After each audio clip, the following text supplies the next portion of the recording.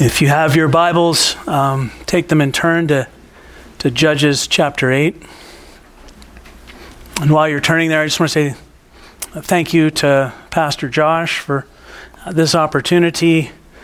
And Noah, thank you for that, picking that song there at the end, which segues perfectly into what we're talking about today. Prone to wonder, Lord, I feel it. Prone to leave the God I love. Take our hearts, Lord, and seal it for thy courts above is our prayer today. When I was in Iraq, I spent part of my time deployed along the Iraqi-Iranian border. And while on mission with special forces, we would patrol the border looking for weapon smugglers and visiting the many border forts that stood between Iraq and Iran.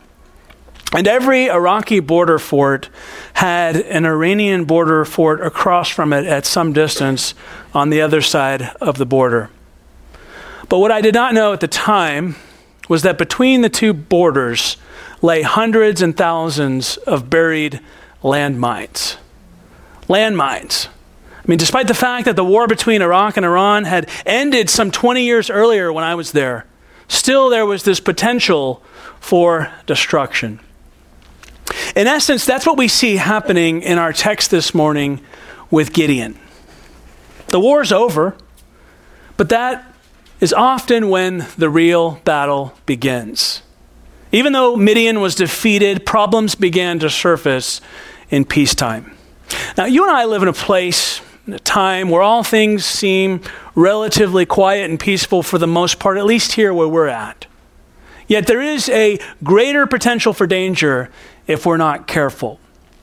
For it is not enough for God's people to begin well.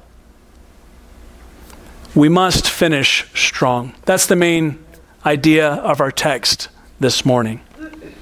Let's pray. God, we thank you for the opportunity to gather in relative peace and prosperity around your word, to be encouraged, admonished, and rebuked. Help us by your good grace and not by our own effort to finish the race that you have set before us, that you might receive all praise, honor, and glory. We pray this in the strong name of Christ. Amen. Now, to give you some context, when God had found Gideon, he saw him for who Gideon would be rather than for who he was.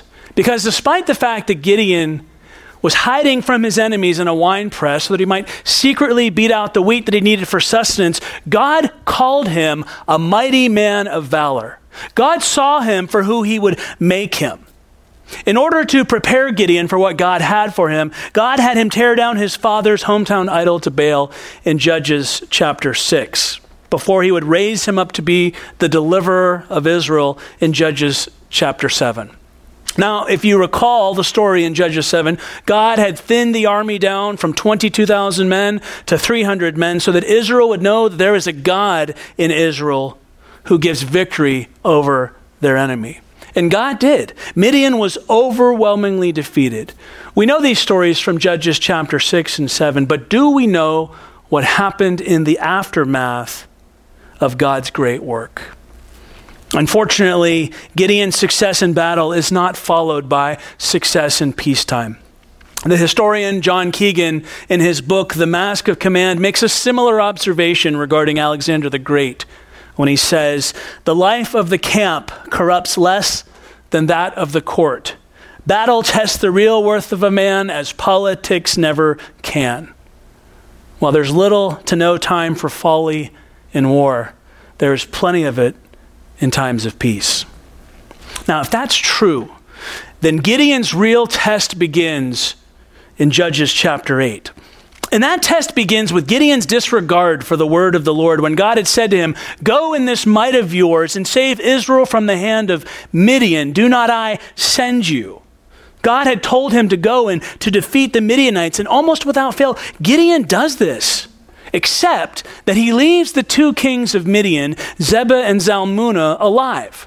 Rather than put them to death immediately, solidifying their defeat, he takes the opportunity to exact vengeance upon some of his own people for their failure to help him in Midian's defeat. You see, when Gideon had asked for some help from his own people, inquiring if the men of Succoth and Penuel could supply him with bread for his 300 men, they refused him. And so Gideon takes these 77 elders of Succoth and he beats them within an inch of their life. He then breaks down the tower of Penuel and kills the men of that city.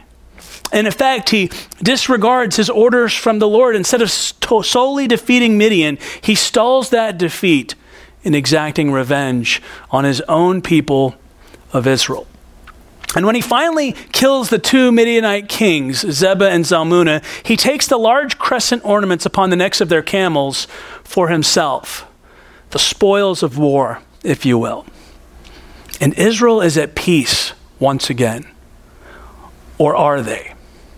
Unfortunately, we're only at the beginning of Gideon's downward spiral, his decline and his fall into sin and self-aggrandizement, which brings us to our text this morning. While arguably Gideon did not begin all that well, by the power of the Holy Spirit, he had a terrific second act. But he fails to finish strong. We will look at 4 steps this morning in Gideon's downward spiral, which I believe may serve as a case study for the trajectory of many who fail to finish strong. The first thing we see is Gideon's false humility in verses 22 and 23. Which leads to Gideon's false belief in 24 through 28, which then leads to Gideon's false behavior in verses 29 through 31, which leaves us with Gideon's false legacy in verses 32 through 35. So let's look at verses 22 and 23 and see Gideon's false humility. For all that Gideon had accomplished by the power of God, the men of Israel asked Gideon to rule over them. They say, "You, your son, and your grandson also." But Gideon, in this gracious show of false humility, refuses them, saying, "I will not, and neither will my son, but the Lord will rule over you." Now, if that was all he had said, and the story ended here, we could rejoice and be glad. But his actions are going to go on to speak louder than his words in the coming verses. You see, Gideon, in fact, here is displaying false humility. And sometimes false humility cannot be discerned until after the fact. Unless, of course, you have a discerning wife like mine who can spot my false humility a mile away and call me on it before it does any real damage. I hope all of you have someone like that in your life. Despite the fact that Gideon refuses to rule over them, the coming verses will show that Gideon really does think of himself as ruling over them. Now, false humility can be defined as a display of humility without really feeling a reason to be humble. In fact, it's mass pride. An article from Psych Mechanics posits that there are at least 5 reasons for faking humility. Number 1, to avoid offending others. For instance, one might say that the promotion they just received was, no big deal. When in fact, they actually believe that it really was a big deal. I mean, it seems like a noble enough reason, but it's still a false display. Number 2, to display pride indirectly. For instance, one might post a photo on social media with the unexpressed intent of bragging about how handsome he is or how pretty she is, but they're going to distract you with some side point like, just going to dinner with my friend. Right? When in fact, in their heart, they posted it so that you would notice just how nice they looked and leave a comment. Thirdly, to reduce competition. For instance, one might show their competitor that they're really not all that competent. They're really not all that clever. Saying, it was a fluke. I didn't even study for that exam that they had just aced. Lulling the competition into a false sense of security. Fourth, one might fake humility to manipulate others. For instance, one might play helpless so that they can get you to do something for them when you know they can actually do it for themselves. It would be better if they just asked for help directly or do it themselves. And fifthly, we might display false humility to fish for compliments. For instance, one might say, and I've never been guilty of this one, that the ribs they just smoked, just a little tough on the dry side, not my best work. when they know otherwise. They know it's the best ribs they had ever made. But they say otherwise because they want you to praise them. They add this little inject just to assure that you get the compliment that you want.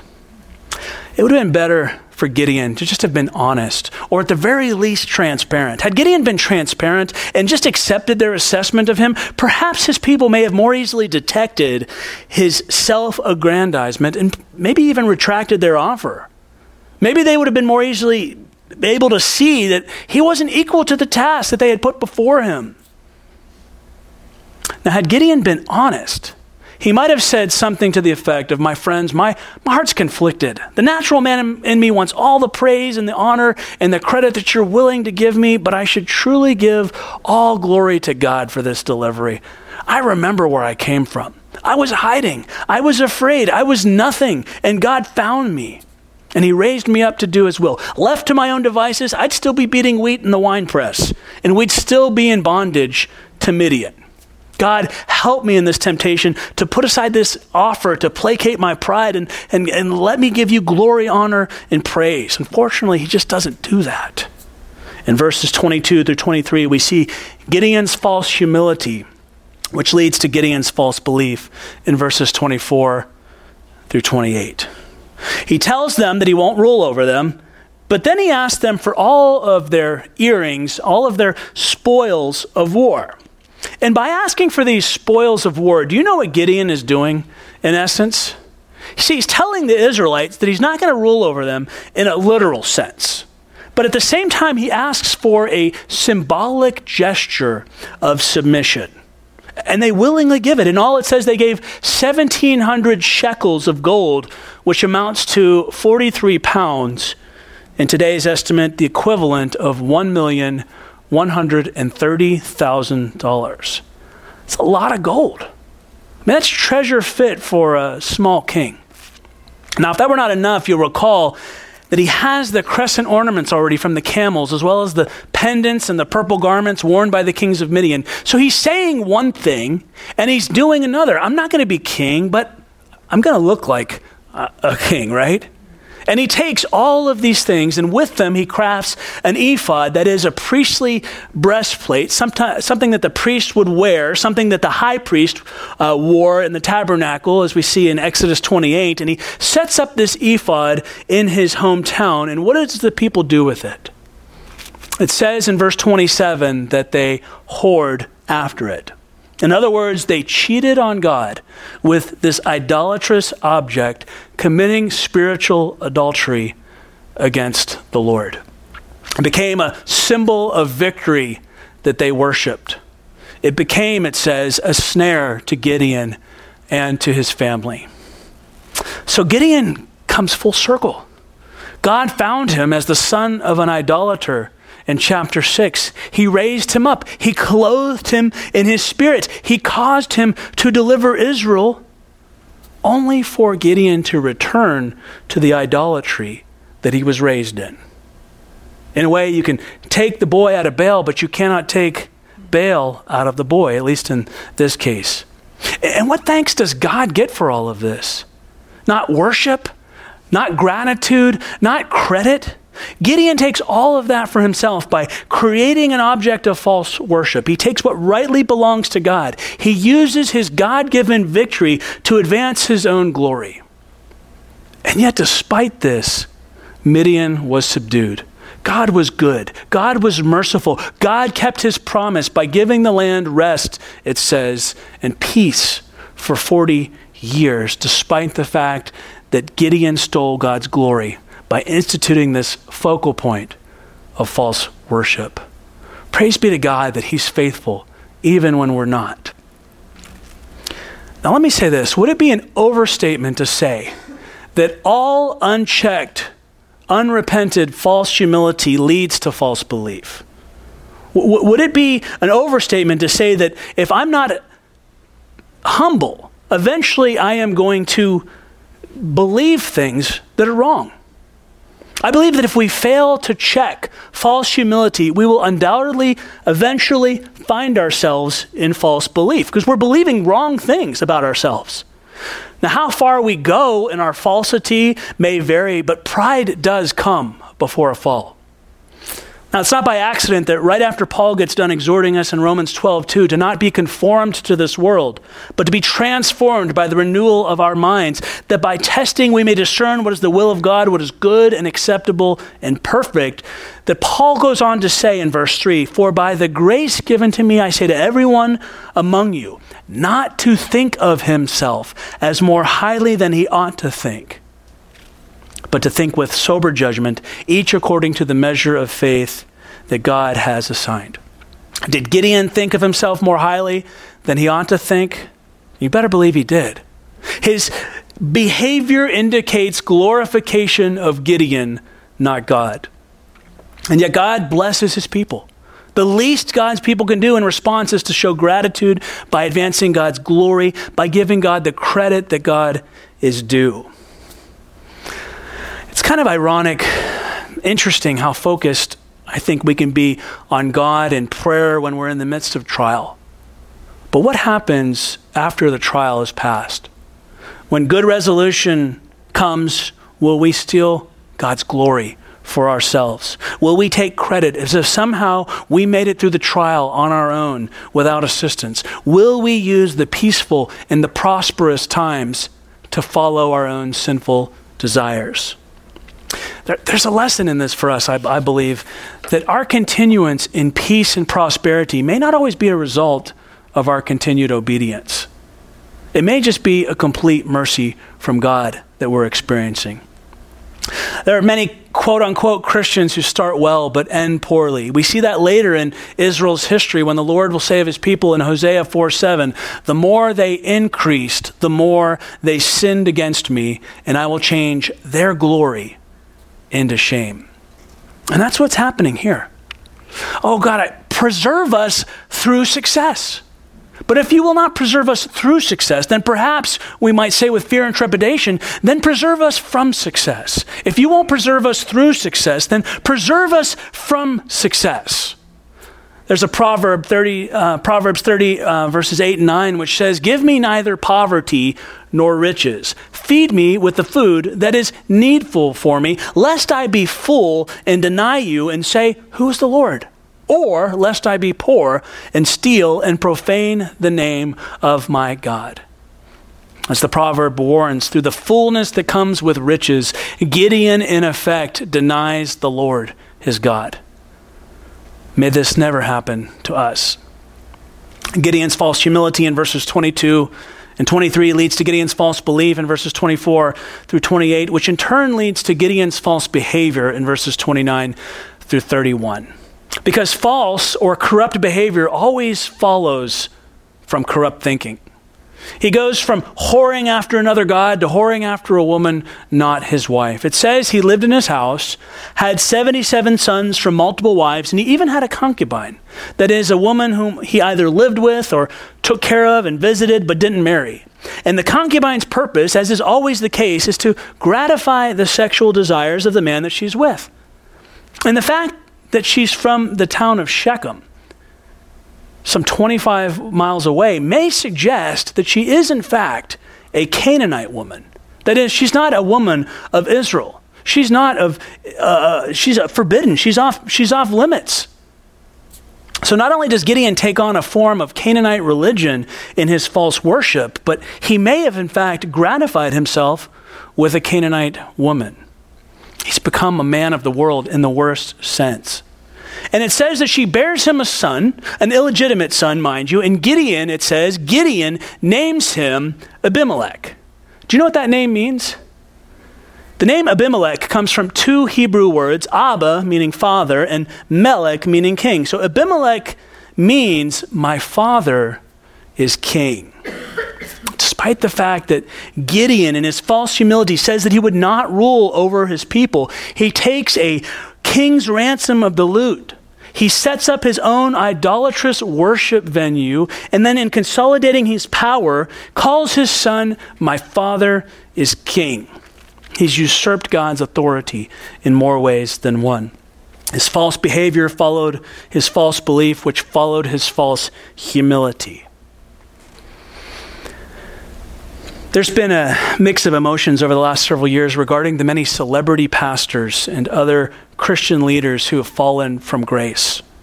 There's been anger, sadness, disgust, disappointment, hurt, and even a sinful, I could have told you so, smug satisfaction at times. God forgive us for the latter. Names like Mark Driscoll, Tullian Tavijin, Bill Hybels, James McDonald, Joshua Harris, Jerry Falwell Jr., Ravi Zacharias, and I could go on. Perhaps you've experienced the tragedy of seeing theological and behavioral drift in your own church experience over the years. Now, the reasons they fell and how far they fell varied, from some continuing in ministry to some continuing their ministry elsewhere to others leaving the faith altogether. But the consistent theme of not finishing strong, at least according to the Christianity Today podcast, The Rise and Decline of Mars Hill, which chronicles the ministry of Mark Driscoll, is that charisma outpaced character. Charisma outpaced character. When our character, and I say our character because this is not just a celebrity pastor problem, when our character does not align with the gifts that God has given, trouble is sure to follow. Jesus says in Matthew 7:16, you will recognize them, that is false prophets, by their fruits. So let me ask you this, does your character align with the gifts that God has given you? Do you justify sin in your life by towing the line in the toleration of your own worldliness, hiding under a thin veil of I've just got to be me authenticity, right? Which is the value of our age. I've got to be me. Or I've got to be approachable to unbelievers. I've got to do this for other people, so I'm going to tolerate sin in my life. Conversely, is there pride in being set apart from other believers with an attitude of I'm better than my brothers and sisters? The call to follow God, to follow Christ, is a call to die to self.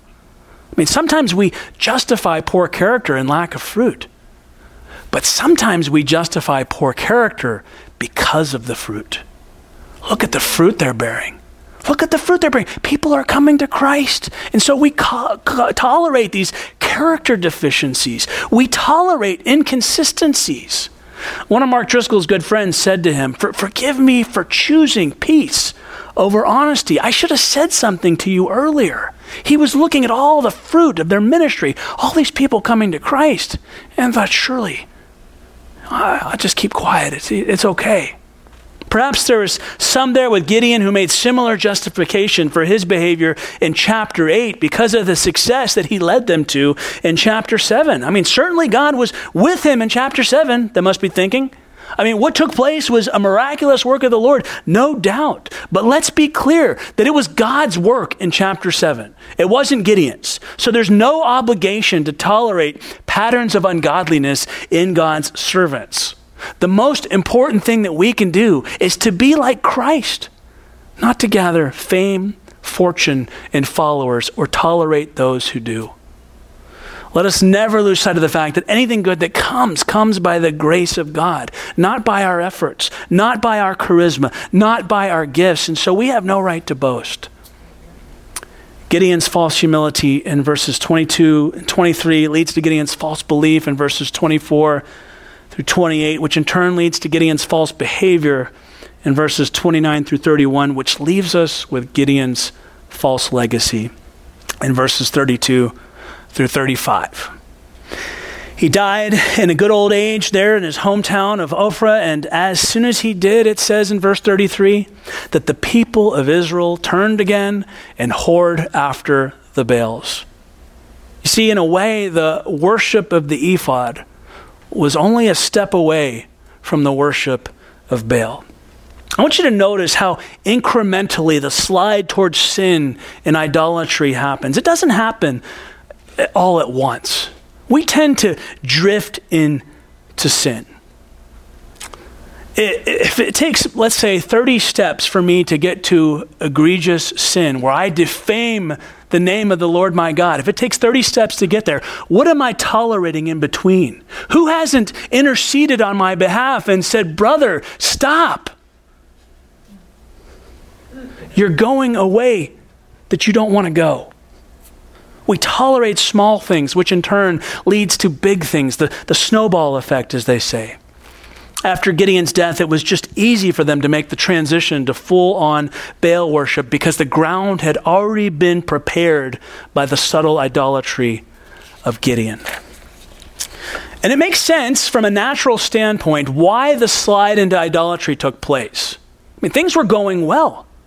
Sure, they might say the Lord, that Yahweh was their God for war, right? All the Canaanites around them had different gods for different things. Yahweh's our God for war, but now that we've been through that and that's over, we have no need of him. Baal better suits our carnal, fleshly desires. He's easy to worship because he's just like us. And he doesn't require all that much from us. And that's because he's false. Baal was created by man to reflect man's basest nature. But what they did not know at that time was that those who make idols become like them, so do all who trust in them, as Psalm 115 will later warn. I mean, in a spiritual sense, because of what Israel had done, they lost their voice. They lost their sight. They lost their ability to listen. In a spiritual sense, they became Baal-like, mute, blind, and dumb. Verses 34 and 35 conclude by saying the people of Israel did not remember the Lord their God who had delivered them from the hand of all their enemies on every side, and they did not show steadfast love to the family of Jerubbaal, that is Gideon, in return for all the good that he had done to Israel. So even though Gideon finished poorly, he did do much good. We must be reminded of that, right? Just because someone didn't end well doesn't mean that God didn't use them. And Gideon is remembered for that. Hebrews 11 even goes so far as to identify him as one who lived by faith. But Gideon's story reminds us, as every story in the scripture reminds us, that the hero is God. It's not Gideon. In the end, the rise and fall of the people of Israel under Gideon is the result of a personality-based success story. So long as he was around and he was doing well, the people did well, or so they thought. But when he was gone, they turned away. My prayer is that none of us would ever succumb to following a purely man-centered movement. Help us, God, to not succumb to this sort of temptation, despite whatever fruit we might see. May our leaders' character outpace their charisma. At some point or another, Gideon and his people lost sight of their purpose. They were to glorify God. They were to give him praise for what he had done. Instead, they got comfortable and they focused on themselves and the fruits. And over time, they quietly and subtly slipped back into idolatry. They failed to persevere to the end. On the subject of perseverance, U.S. President Calvin Coolidge said, "Nothing in the world can take the place of perseverance. Talent will not. Nothing in this world is more common than men with talent. Genius will not. Unrewarded genius is almost a proverb. Education will not. The world is full of educated derelicts. Perseverance and determination alone are omnipotent. The slogan, 'Press on,' has solved and always will solve the problem of the human race." Now, in the end there, that statement might be a little far-reaching, but there is some truth to what Calvin Coolidge is saying. We must persevere to the end. It's not enough to be educated. It's not enough to be talented. It's not enough to have gobs of charisma. It's not enough to start well. Gideon, to some degree, does start well. No, we must finish strong. And that can only happen by the grace of God. So I ask you this morning, how are you going to finish strong? Because we don't want the end of our story to be what we see at the end of Judges, we must finish strong. Judges' conclusion in chapter 21 sums up the whole book when it says, "In those days there was no king in Israel. Everyone did what was right in his own eyes." It's a tragic ending. It's an ending I wouldn't wish on anyone here. I wouldn't wish on your worst enemy. It's an ending packed with death and destruction, evil, and just this continuous slide into carnality that came about as a result of the people being their own individual judges of what was right. Sounds familiar, huh?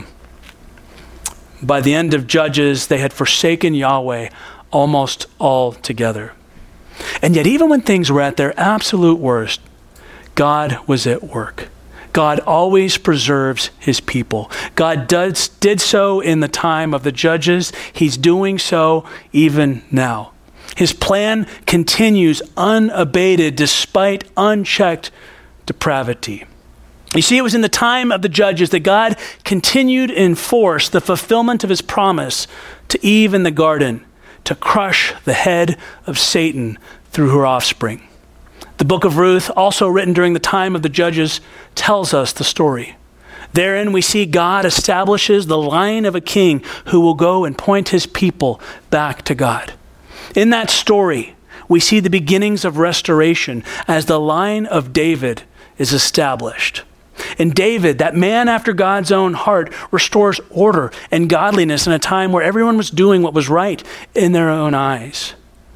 But even David is a sinner in need of a Savior. In fact, David's salvation, our salvation, will only come later in David's line. For David is not the answer. David is only the ancestor to the answer. David is only the great, not so great ad infinitum grandfather of the answer, the King of Kings and Lord of Lords, Jesus Christ. David's descendant, Jesus Christ, would come and be the one to ultimately set all things right. No one else is truly worth following. All will fall short, save for Jesus Christ and all those found hidden in Christ. I'd asked you, how are you going to finish strong? There's only one true answer.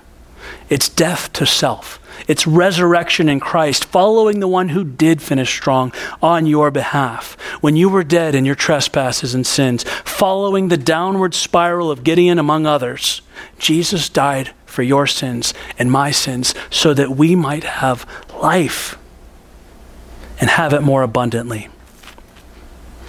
If you've not received this free gift of God, I would ask you to talk with one of the pastors after service. If you have received it, then all I can say to you is persevere in it. Persevere so that your life might echo the Apostle Paul's trajectory in Philippians 3:13. But one thing I do, he says, forgetting what lies behind, straining forward to what lies ahead, I press on toward the goal for the prize of the upward call of God in Christ Jesus. That's my prayer for each of you here today. Gideon didn't end well, but by the grace of God, will you? Let's pray. God, we realize that left to our own devices, all of us will fall away. It is only by your pursuit of us that we would persevere to the end. It was your work to begin with, Lord, in bringing about our salvation. And it is you, Lord, who has to bring it to completion. I ask, Lord, for each person here, wherever they're at, whatever they're struggling with right now. Perhaps some are struggling with theological drift or behavioral drift, following the course of the world or whatever. I pray, Lord, that by your grace, by your mercy, that you would take hold of them, let them know that you love them, that you've died for them, that we might live and have an abundant life. Accomplish your purpose in us, dear Jesus. This we pray in your name. Amen.